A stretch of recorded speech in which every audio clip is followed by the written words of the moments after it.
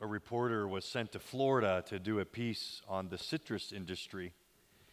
He arrived, he walked into a grove and into a shed where he watched a man stand by a conveyor belt and sort oranges all day long. He'd put the large oranges in the large holes, the small oranges in the small holes, the bruised oranges in another hole. And finally, after some time, the reporter said to the worker, "Man, how do you stand it all day, just standing there sorting oranges?" And the worker said, "You don't know the half of it. From the time I come in until the time I leave, it's decisions, decisions, decisions." Life is decisions. Most of them will be small. Some of them will be huge and shape our lives. And some of them,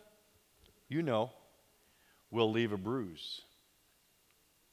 Life is made up of decisions from the time we come in until the time we leave. In our culture, it's full of decisions. Back in 1970, almost 50 years ago, there was a landmark book written called Future Shock by Alvin Toffler, and he coined a phrase that describes the malaise of the choice culture we live in. He called it overchoice. And he did a calculation in 1970 of all the options you have when you buy a car in terms of color, accessories, make, and model. And in 1970, you had 25 million choices about a car. You walk into any Starbucks counter today, you have 80,000 choices. The challenging piece is that brain scientists tell us that at any given time, you can keep 7 chunks of information in your brain, and you can only keep it there for 20 seconds. So we live in a decision culture, but we know that most of those kinds of decisions, cars and coffee, they're not ultimately going to make, a large mark on our life, but our life often comes down to a few really big decisions. Should I get married? Who will I marry? What will I do for work? Where should I go to school? Where should I live? How should I spend big chunks of money? Those are the decisions that shape our lives. And I've got good news. God is interested in those decisions, but even more, He's calling out to us today, calling out to give us wisdom. Jesse's going to come and read our text. It's Proverbs 8, this great poem from the Old Testament. I would remind you that it's Jesse's voice box, but it's God's voice to you. A reading from Proverbs chapter 8. Does not wisdom call out? Does not understanding raise her voice? At the highest point along the way where the paths meet, she takes her stand.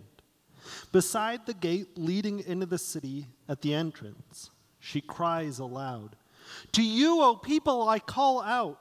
I raise my voice to all mankind. You who are simple, gain prudence. You who are foolish, set your hearts on it.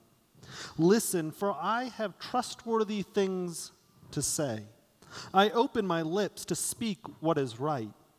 My mouth speaks what is true, for my lips detest wickedness.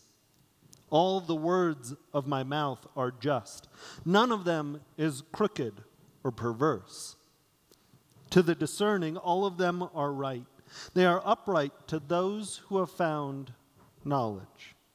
Choose my instruction instead of silver, knowledge rather than choice gold. For wisdom is more precious than rubies, and nothing you desire can compare with her. I, wisdom, dwell together with prudence. I possess knowledge and discretion. To fear the Lord is to hate evil. I hate pride and arrogance, evil behavior and perverse speech. Counsel and sound judgment are mine. I have insight. I have power. By me kings reign, and rulers issue decrees that are just. By me princes govern, and nobles, all who rule on earth. I love those who love me, and those who seek me find me. With me are riches and honor, enduring wealth and prosperity. My fruit is better than fine gold. What I yield surpasses choice silver. I walk in the way of righteousness, along the paths of justice, bestowing a rich inheritance on those who love me and making their treasuries full. The Lord brought me forth as the first of his works, before his deeds of old. I was formed long ages ago. At the very beginning, when the world came to be, when there were no watery depths, I was given birth. When there were no springs overflowing with water, before the mountains were settled in place, before the hills, I was given birth. Before he made the world or its fields or any of the dust of the earth, I was there when he set the heavens in place, when he marked out the horizon on the face of the deep, when he established the clouds above and fixed securely the fountains of the deep, when he gave the sea its boundary so the waters would not overstep his command, and when he marked out the foundations of the earth. Then I was constantly at his side. I was filled with delight day after day, rejoicing always in his presence, rejoicing in his whole world, and delighting in mankind. Now then, my children, listen to me. Blessed are those who keep my ways. Listen to my instruction and be wise. Do not disregard it. Blessed are those who listen to me, watching daily at my doors, waiting at my doorway. For those who find me find life and receive favor from the Lord. But those who fail to find me harm themselves. All those who hate me love death. This is the word of the Lord. Our text tells us three things about wisdom. First, it tells us the value of wisdom. Wisdom is valuable. Second, it tells us the meaning of wisdom. We'll understand from the Hebrew mind what wisdom looked like. And then lastly, the text tells us the source of wisdom. Where do we find it? So the value of wisdom, the meaning of wisdom, and the source of wisdom. The text talks about the value of wisdom, and it's interesting. Twice it says, and once in verse 10, that it's better than silver or choice gold. And a little later in the text it says it's the fruit. The fruit of wisdom is better than silver or gold. And then it goes on to say in 15 and 16 that if you have wisdom, kings reign, and you'll make a difference on the earth. You'll rule on the earth. The idea is that wisdom is more valuable than fame, fortune, or power. If you have wisdom, you have more than what fame, fortune, and power can bring into your life. I think in our heads we say, yeah, but in our hearts we say, I'm not so sure. I might like to try the other one. Fame, fortune, and power. Well, I don't know if you've heard about it. There's been a little gossip about fame, fortune, and power of late. There's some complaints about having fame, fortune, and power. 3 complaints that I know of. One is that it's tenuous, that even if you get fame, fortune, and power, and by the way, it's only a very small minority of people in this world who ever get all the fame, fortune, and power that they want. But even those who do, you may have heard this, they can't keep it. The statistics on death are pretty good. It's tenuous. You're already losing it. Second complaint about fame, fortune, and power and why wisdom is more valuable is because the path to fame, fortune, and power is not very clear. Again, you and I both know that there are those who are at the pinnacle of fame, fortune, and power, and they are not very wise. And there are also some of the wisest people we will ever know will never be famous, have fame, or hold power. The path is not clear. There's just exceptions all around as to who gets fame, fortune, and power. Often, the whole path to it seems like a Seinfeld episode. Do you remember George Costanza? He was in his late 30s. He was unemployed, broke, and living with his parents.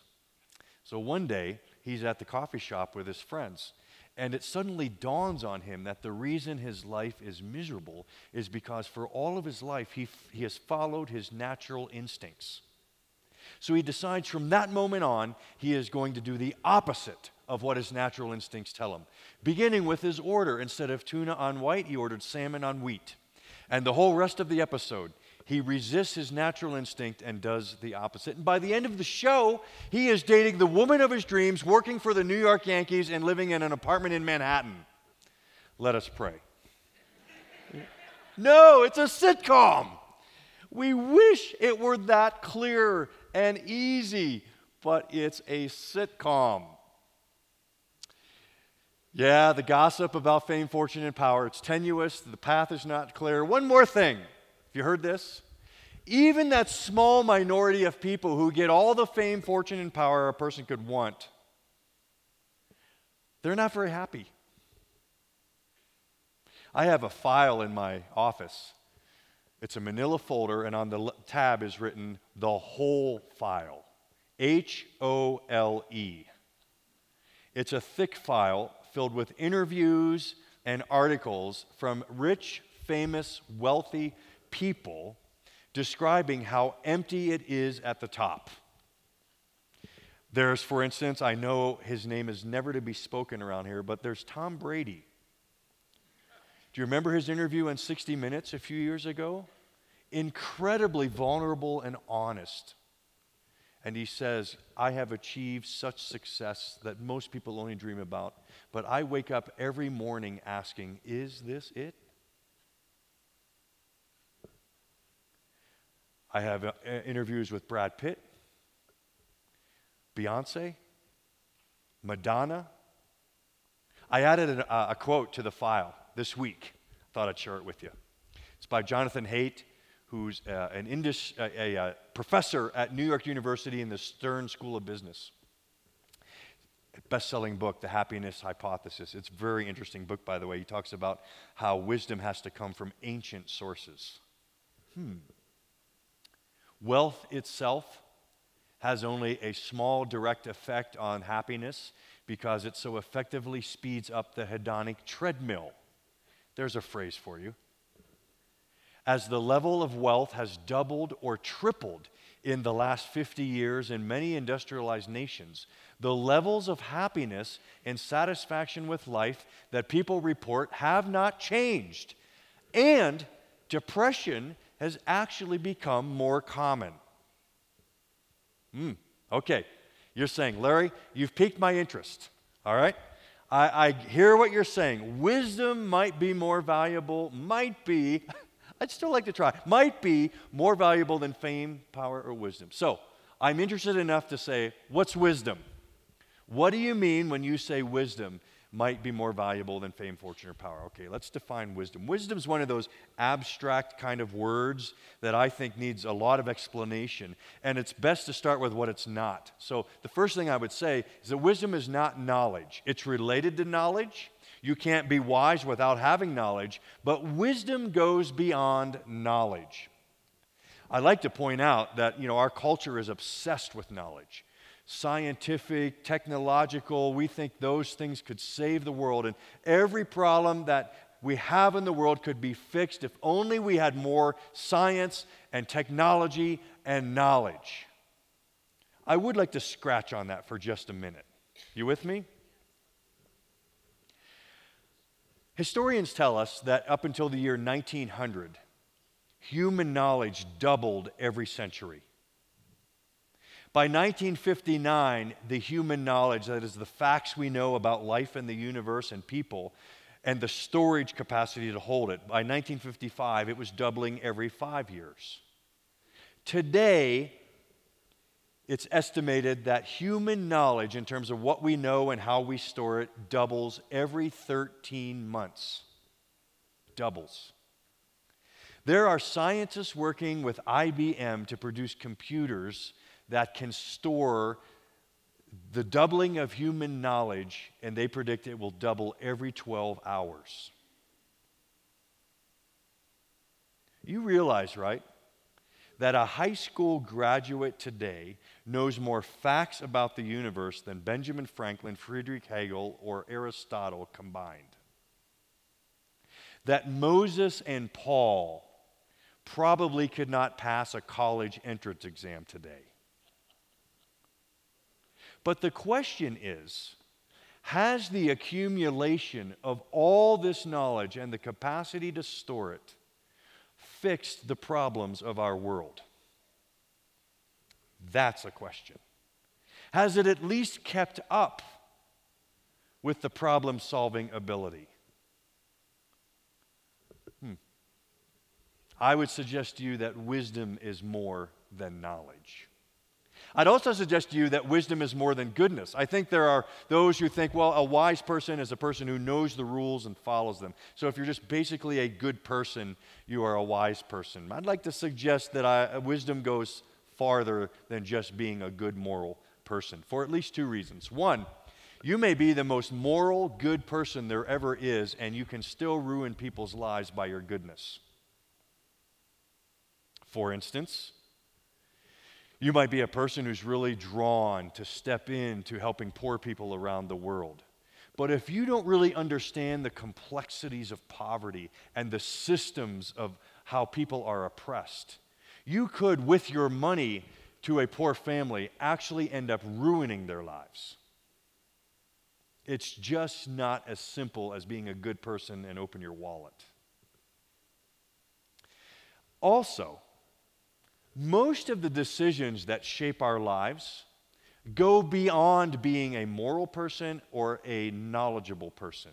You know, again, those big decisions, should I get married? Who should I marry? What should I do for work? Where should I live? Should I spend a lot of money on this house? All those decisions go beyond just being a good person and go beyond having all your facts in a row.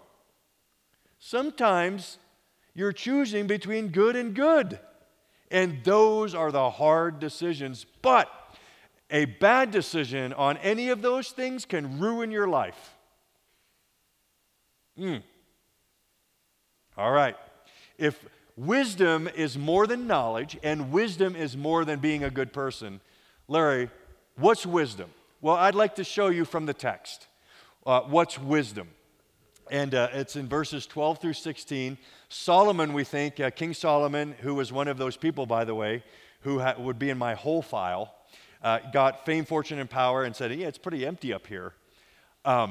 He shares in this poem what wisdom is, and he's lathering on in his poetry with synonyms. There are 6 synonyms for wisdom. Now, we don't have time to go through all of them.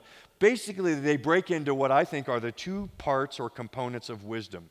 The first part of wisdom is you are a person who knows how to gain knowledge. That's the first part of wisdom, gaining knowledge. And then a wise person, secondly, is a person who knows how to use knowledge. You apply it. So you are a person who gains knowledge, and you are a person who applies knowledge. That's a wise person. It's interesting to see this in the synonyms. He says, for instance, counsel and sound judgment are mine. Counsel, that's a word that literally means talking to other people and picking their brains. A wise person is a person who says, I want more people involved in this decision, so I'm going to get a mentor. Or I'm going to talk to my spiritual direction committee, my friends at church. I'm going to be a person who asks other persons for help in making decisions. That's a great way to gain knowledge. The other word I would point out there is the word knowledge itself. It's an interesting word in the Hebrew. It's pronounced yada, and it's literally a word in Hebrew that's morphed. The Greek word or Hebrew word for hand is yad, and the Hebrew word for eye is a. And so yada means what you see with your eyes and do with your hands. In other words, the great way to gain knowledge in life is through experience. Experiences. So one of the ways we go through life and gain knowledge is to learn from our experiences. There's examples of this all around our culture. One of my favorite lists, I don't know about you, but there's certain lists I look for every year. One of them is called the Darwin Award list. Now, if evolution happens to be your belief story, this is great because, the point of the Darwin Awards is there's still work to do, evolutionary work to do with the human race. And that's the point well taken. But one of my favorite incidents, award winners a few years ago, was a guy who was sitting around on his deck one day thinking, I wonder if lawn chairs could fly. I've never had that thought. I don't know about you. But what he did is he went out and bought a bunch of weather balloons, filled them up, tied them to his lawn chair, and guess what? Lawn chairs can fly. And he got up high enough to get into some wind currents around the neighborhood, and before he knew it, he was over the airspace over Los Angeles International Airport. Yada! We learn from our mistakes. So, wisdom is the knowledge, gained knowledge through life experience and through counsel. But I like the idea of how the text also tells us that wisdom is about applying the knowledge and using the knowledge. So it talks up there about this word, where is it? Sound judgment, counsel and sound judgment. Sound judgment, it sounds kind of bland in English, but it's just really the idea of, in the Hebrew mind, if you are gain knowledge, but you know how to use it at the right time, it can really pay off for you. Sound judgment is knowing, timing issues. You have knowledge, but it's not always just having knowledge, it's when do you use the knowledge.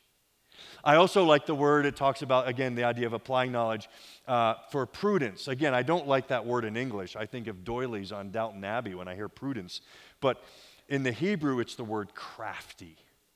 So it's this idea that Sherlock Holmes and I could walk into a room together.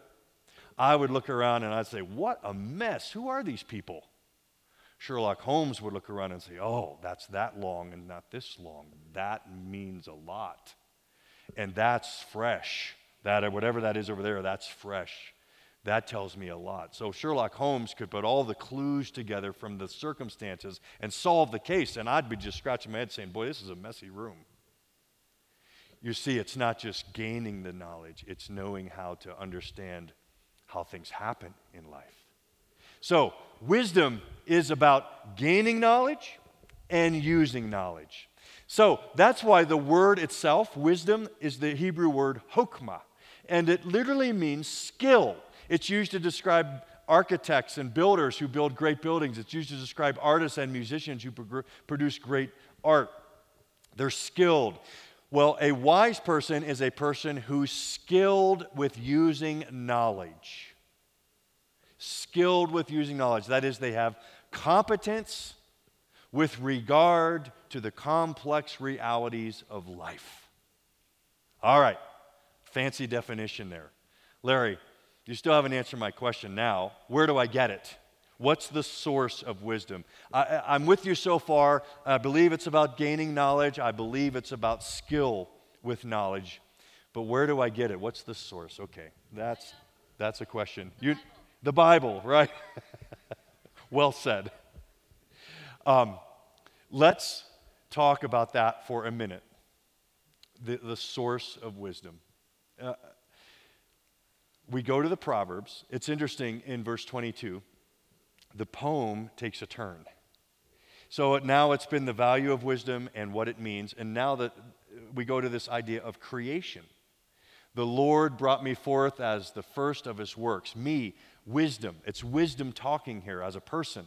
He brought me forth as the first of his works. Before his deeds of old, I was formed long ages ago. This idea that when God made everything that we know, wisdom was with him. Wisdom produced this. God created the world with wisdom. And for the sages of the ancient world, this was important. Where the world came from determined whether or not you were a wise person. Because if God made the world, then he made it to work a certain way.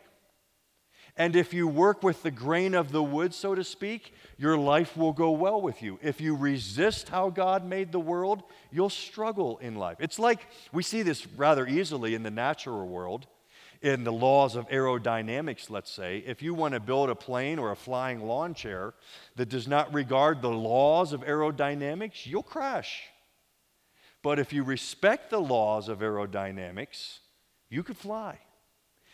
The same holds true in the social realm of our world, and the same holds true in the spiritual realm of our world.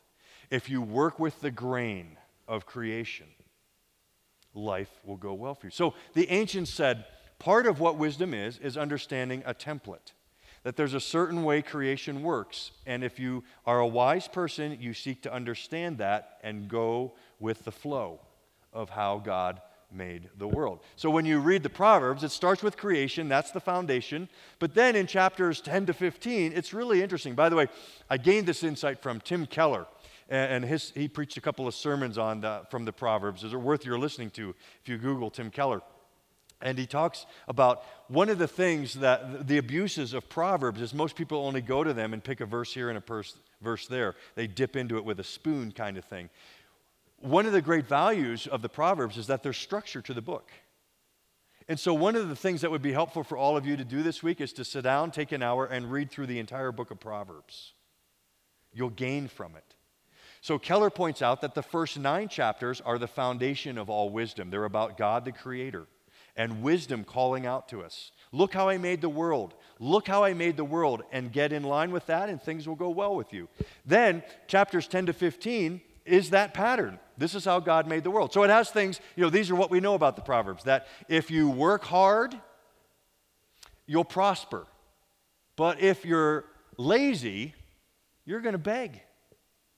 We like that. It makes sense. If you obey God's moral absolutes and the way He made the world, then life will go well with you. Or some of the more infamous ones, if you raise a child in the way she should go, when she is older, she'll respect you and love you and be a responsible adult. All of those we like, right? We like. It's a box and everything fits well. The conservatives in the room are saying, yeah, I knew it. There's a box. And if everyone would just live in the box, this world would be fixed. Conservatives are saying, amen. If only we could stop at chapter 15. You have to read through the rest of the book, and what happens in chapter 16 is the text starts to get peppered a little bit with exceptions. Now, not exceptions to moral absolutes. It's never right to commit adultery. It's never right to lie. It's never right to steal. But there are exceptions in terms of outcome. You may obey all those things, and things may not turn out well for you in spite of your obedience. So, for instance, there's Proverbs in the latter parts that talk about a person who works hard, but because they live under an oppressive system, they're still poor. It talks about a person who obeys God's moral absolutes and works with the grain of creation, but they still end up with a lousy life. There are those Proverbs that talk about good parents who raise a child and the child rebels. Some of my favorite ones are rather funny. There's this verse in the Proverbs that says, "He that finds a wife finds a good thing." I thought I'd get some amens from the men in the room. You just blew that one. A few verses later, "It is better to live on the corner of a roof than with a quarrelsome wife." Oh, there we get the amens. Thanks. Some of you are going to be hungry this afternoon. Then there's this two Proverbs back to back, Proverbs 26, 4 and 5. Verse 4 says, "Don't answer a fool according to his folly." Verse 5, the next verse, "Answer a fool in his folly." What is that? What is that? All the liberals in the room are saying, yeah, I knew it. Life is messy. You have to make it up as you go. There's no template. It's messy. We do the best we can in the moment.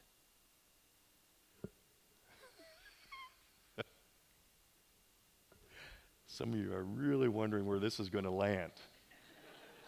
I am too. What's wisdom? What's wisdom? Well, I would put it this way.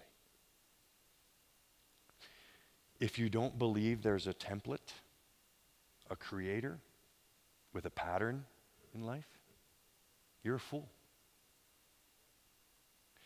But if you believe you know the extent of the template and how it will play out in every life, you're a fool.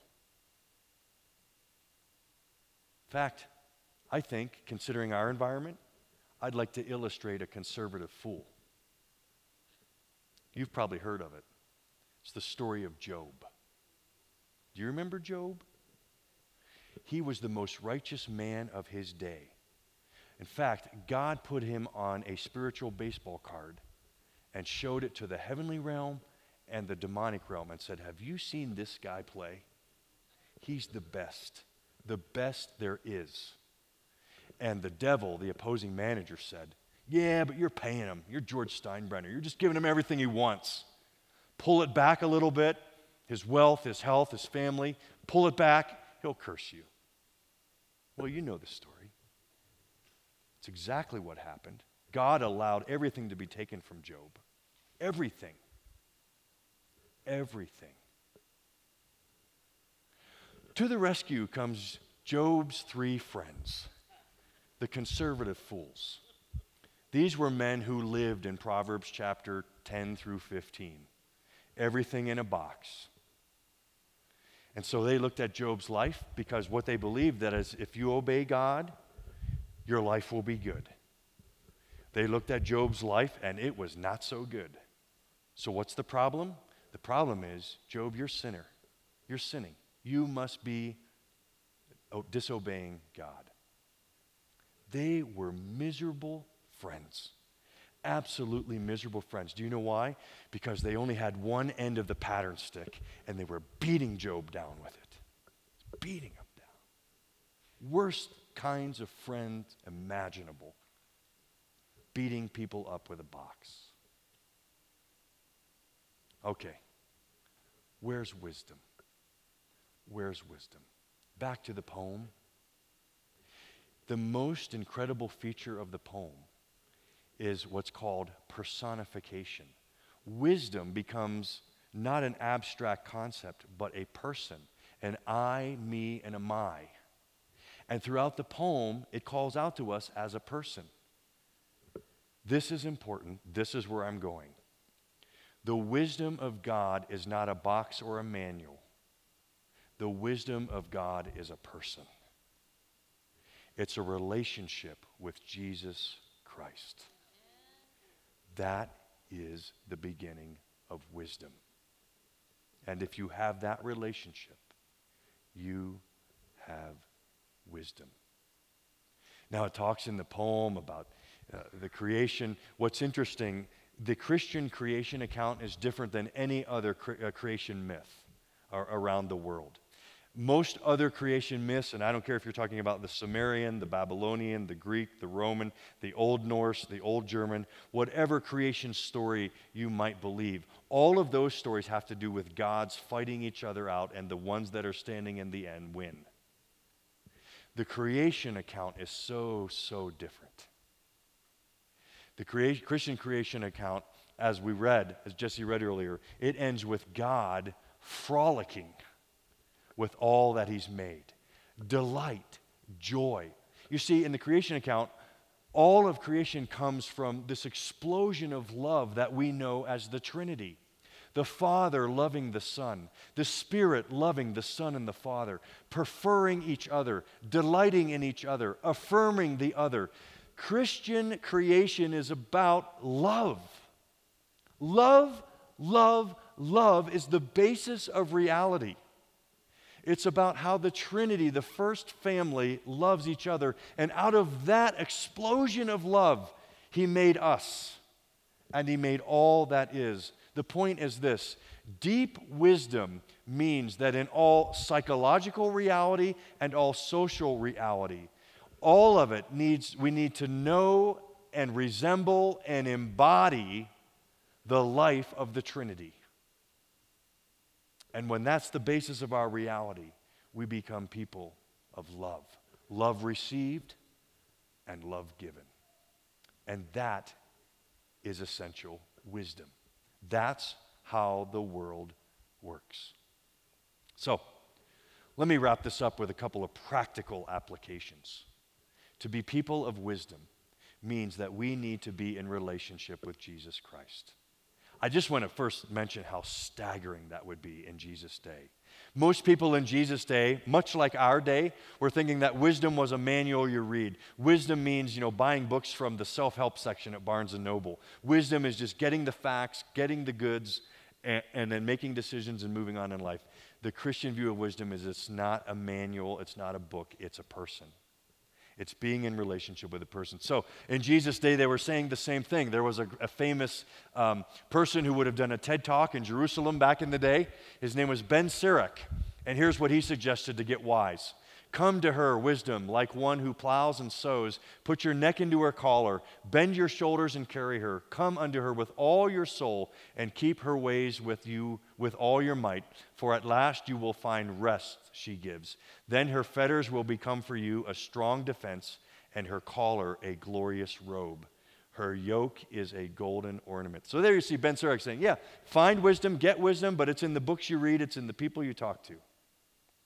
Can you imagine how stunning it was when Jesus came on the scene and said this? Come to me, all of you who are weary and burdened, and I will give you rest. Take my yoke upon you and learn from me, for I am gentle and humble in heart, and you will find rest for your souls. For my yoke is easy and my burden is light. You see, when God wanted to prove his existence, he doesn't just give us airtight arguments. There's no airtight arguments for anything. What God does is give us an airtight person, a beautiful, stunning person that if we engage in relationship with him, helps us walk through life well, even when decisions we make turn out wrong. It's being yoked with Jesus. So the question is, how do we have that yoke with him? I'd like to suggest, I said I want to get practical, 2 spiritual disciplines you might want to try. Because if you're in a decision-making mode in your life, the most important thing for you to do is be connected with Jesus, to make sure that he's walking with you before and he will be walking with you after.